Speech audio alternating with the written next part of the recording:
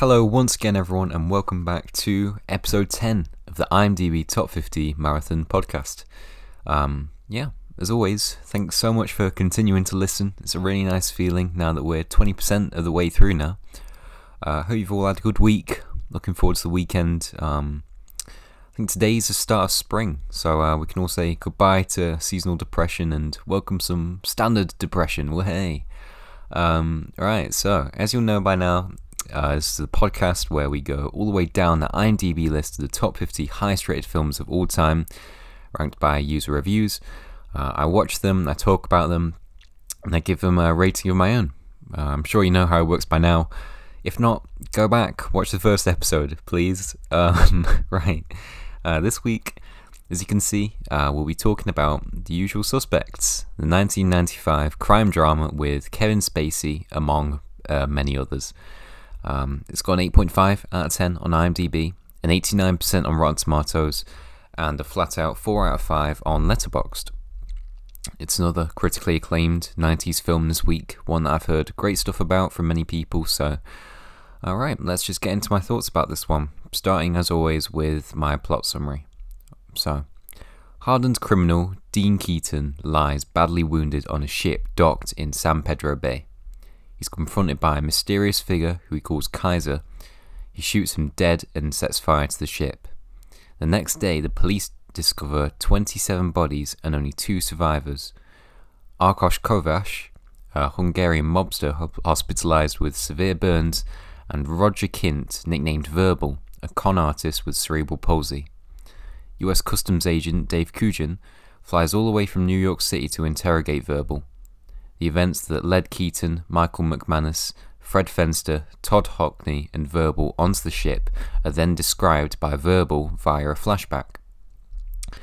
6 weeks earlier in New York City, Verbal and the other 4 criminals were arrested as suspects in a truck hijacking, only to be released thanks to Edie Finneran, Keaton's lawyer and girlfriend. They then decided to pull a heist to get revenge on the NYPD. Led by Keaton, they rob a jewel smuggler, being escorted by some corrupt cops, netting millions in emeralds and getting over 50 cops arrested. They then went to California to fence the jewels through a man named Redfoot, who connects them with another jewel heist. The heist goes badly, and the men learn that the job was arranged by a lawyer named Kobayashi. They meet Kobayashi, who says he arranged for their arrests in New York, and that his mysterious employer, Kaiser Soze, a mysterious Turkish crime lord, who each of the men unwittingly have stolen from, he's ordered them to raid a ship manned by Argentinian drug dealers and destroy $91 million worth of cocaine being sold on board. Their reward will be the cash bought for the exchange and being freed from Soze's influence. So, during Kojan's interrogation, it's learned that there was no cocaine on the ship after all, and that Soze was seen on board. Verbal then tells Kujan a legend about Soze, that there was a small-time drug runner who murdered his own family when they were being held hostage by Hungarian mobsters, and then massacred the mobsters and their families before disappearing himself, doing business only through underlings made unwary of their employer. Soze thus became a fearsome, urban myth. It gets described as a spook story that criminals tell their kids at night. So, concluding his story, Verbal reveals Fenster was trying to flee the men that threatened Kobayashi, only to accept the assignment when he threatened their loved ones. The men attack the ship during the night, killing several Argentinian and Hungarian gangsters before discovering there is no cocaine. Hockney, a prisoner in one of the cabins, McManus, and then Keaton are all killed by an unseen assailant who sets fire to the ship as Verbal looks on from a hiding place on the dock. Kujan deduces that Keaton must be Soze, as the prisoner killed on the ship was Arturo Marquez, a smuggler who had escaped prosecution by claiming he could identify Soze. Marquez was being represented by Edie Finneran, who had also been recently murdered. Kujan claims that the Argentinians took Marquez to sell him to Soze's Hungarian rivals, and Keaton then used the assault so that he could kill Marquez personally and then fake his own death. Verbal finally confesses that Keaton had been behind everything, but he refuses to testify in court. Verbal's bail is posted, but then he's released. Moments later, Gujan he realizes that Verbal had fabricated his whole story by piecing together details from items posted on a crowded bulletin board in that office where he was being interrogated. Gujan also realizes that the name Kobayashi came from the brand on the bottom of the coffee mug he'd been drinking from. Meanwhile, Verbal walks outside, gradually losing his affectation of a limp and flexing his supposedly disabled hand.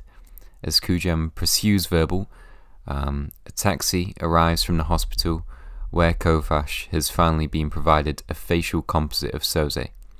The picture resembles Verbal, confirming that he and Soze are one and the same.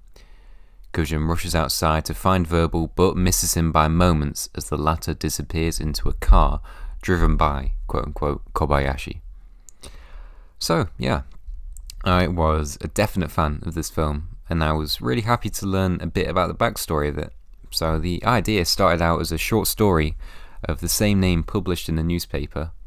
Director Bryan Singer then thought this would be a cool name for a movie, and before he even wrote the script or the basic kind of synopsis, he had the movie poster sorted.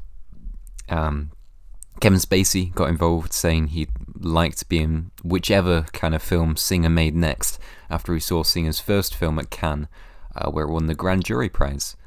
And this was a big pull for the film, obviously. I mean, the mid to late 90s was probably the peak of Kevin Spacey's career. And he really went above and beyond for this role when making his character's physical disabilities more visible. He glued the fingers on his hands together, and he filed his shoes so his limp would appear more convincing. A young Benicio del Toro we see in this as well, in a role I was a really big fan of, despite how short-lived it may have been. And when Del Toro first read the script and realised his character's only real purpose was to get murdered by Kaiser Soze halfway through, that's when he decided to put on that wacky accent that we see in this as an affectation. So yeah, the whole lineup of cast members here really plays their parts well, not overpowering each other at all, but all being really memorable and having defined character arcs. I've always been a big fan of movies with heists and criminals, and I think this is one of the best films to have ever gone for that. Right from the offset, we're plunged into the action, and admittedly at first I did find what was happening a bit hard to follow, and if I let my guard down for a second, sometimes I would feel a bit confused about what's happening, but that wasn't too much of an issue, because the movie knows when to tone things down a bit and make way for the more subdued moments. I think you can't really give enough credit at all to Bryan Singer and Christopher McQuarrie, the screenwriter. McQuarrie, sorry. Singer does an excellent job of blending humour into his noir thriller.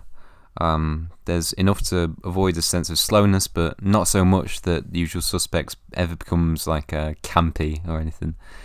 Unlike other films in the genre, this one really continuously builds to its conclusion. It starts out as a story of a very small job, then evolves into a massive search for this dreaded Kaiser Soze character, a legendary criminal of such viciousness that even hardened men like Keaton think twice before ever crossing him. Usual Suspects moves towards its inevitable finale, and as it does that, Soze's shadowy presence becomes increasingly more ominous and important, and we get the sense that those who think they hold the cards actually have the weakest hands. In the way it folds its various elements into a single resolution, which the more eagle-eyed viewers will be able to guess beforehand. I couldn't. Singer's film can be accused of, I guess, toying with the audience, which I like. This film is really an accomplished blend of noir elements and an entertaining entry in the genre. And as expected with such a complex narrative like this, there's plenty of other really nuanced elements to talk about, like the use of colours and lighting. Beginning with the opening scene, dark coloured shots lit by a flame quickly give this feeling of flashback being inevitable, and that's obviously a central element of the film and its non-linear structure. One flashback at the beginning is the arrest of the first suspect in the gun-loaded truck hijacking, like a classic crime drama mixed with a cliched flashback. But with a high drawn spotlight focused on the arrest of the first suspect, and the colour is dulled by the bright light, and the shot gets overexposed in a way, leaving few other things than the bed and the officers distinguishable. The blue hue of the sheets combine really nicely with the classic feel of an obvious stage light. This isn't the last time that the director Singer uses this light to distort the shot and create this fuzzy effect of overlighting. As our main characters stand in the lineup at the police station at the beginning, they're illuminated with this light. And as in the subsequent scenes of interrogation with each of them individually, this light really pervades the scene with stereotypical face glares and the kind of police interrogations that you'd expect out of maybe slightly more campy crime films. We see again the lighting overexposing the set when Kint and Keaton are at Keaton's apartment. As the light comes in through the window, the two characters sit directly in that light. In between the window and the characters is a massive, colourful piece of art, and this art strikes a really violent theme of colours as the two characters decide to join that job with the three other criminals. So in short, the lighting really provides this eerie environment, especially in the flashback scenes, which contribute to the overall mysterious nature of the film in general. The cinematography is another obvious standout feature in the film. It features a lot of close-up and medium shots, adding to the sense of claustrophobia to a viewer that's already heightened by the subject matter of the film. And just like how the plot itself is really non-linear and hiding many secrets beneath, the camera angles provide mystery too, making the eventual climax all the more effective. So yeah, on a technical and tonal level, this film really hits it out of the park for me. It's intelligent and complex, but it knows when to find ways to lighten the mood a bit without ever seeming tacky or cheesy. Like in the iconic lineup scene, which was pretty much all improvised, by the way. Especially on the part of Benicio del Toro. Apparently, the whole laughing fit that they have in reading their lines, that was meant to be a super serious scene at the beginning, but apparently they just used the shots in between takes because Bryan Singer says that Benicio del Toro kept farting and all the characters kept laughing at that. So they just took the lines where they just couldn't stop laughing at what they were saying. I thought that was really effective because it shows a more kind of human element to these criminals. And when you know that backstory behind it, I know it just humanizes the characters a bit, and I'm a fan of that. So yeah, when you've got a team this talented in front of the camera and behind the camera, all approaching the height of their careers individually, you're always going to get something really polished, and this is no exception to that. If I had to pick apart what I maybe didn't like though, I think the quote-unquote character of Keyser Söze could have been constructed and represented a bit better, just to make that final plot twist really hit. Like I said, you do have to make sure you're really switched on for this movie, and since it didn't always feel like Keyser Söze was as central to the plot as he was, the full impact of that realization at the end might get a bit, a mixed reaction from some audiences.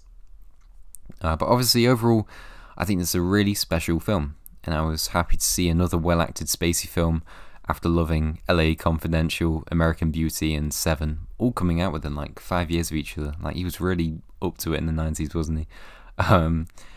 Overall, I'd give this a 7.5 out of 10, I think. I was able to really appreciate the nuances of this film, but it didn't 100% hook me in. Nor the dialogue and choreographed action scenes were fantastic. I think the central plot itself left a little bit to be desired due to the whole non-linear narrative thing. Some people have compared that element of it to Tarantino, but I don't really like, having like a cross-comparing between directors' works like that. I think it's best appreciated just as its own kind of thing. Regardless, I'd call this an overall really incredibly solid film, and I'd put this in third place of the films I've watched so far for the podcast. Just below Leon, which I watched last week, and just above Once Upon a Time in the West. I was able to rent it for £3.49 on Amazon Prime, but I think you can get a free trial of a service through Amazon Prime and see it for free. But I'd already redeemed that, so I wasn't able to do that. So yeah, either way, if you're big into mystery thrillers or just want to see one of my personal favourite screenplays of the 90s, then definitely check this out. Alright, next weekend we will be looking at American History X. I watched this one a couple of months ago, I think like January or December, and it features my personal favourite actor, Edward Norton. So I'll be excited to talk about that one with you next week. In the meantime, gotta plug the Instagram as per usual, at Top 50 Podcast. Give it a follow for all the updates. Thanks so much for listening, and I'll see you right back here next weekend for episode 11 of the IMDb Top 50 Marathon Podcast. See you then.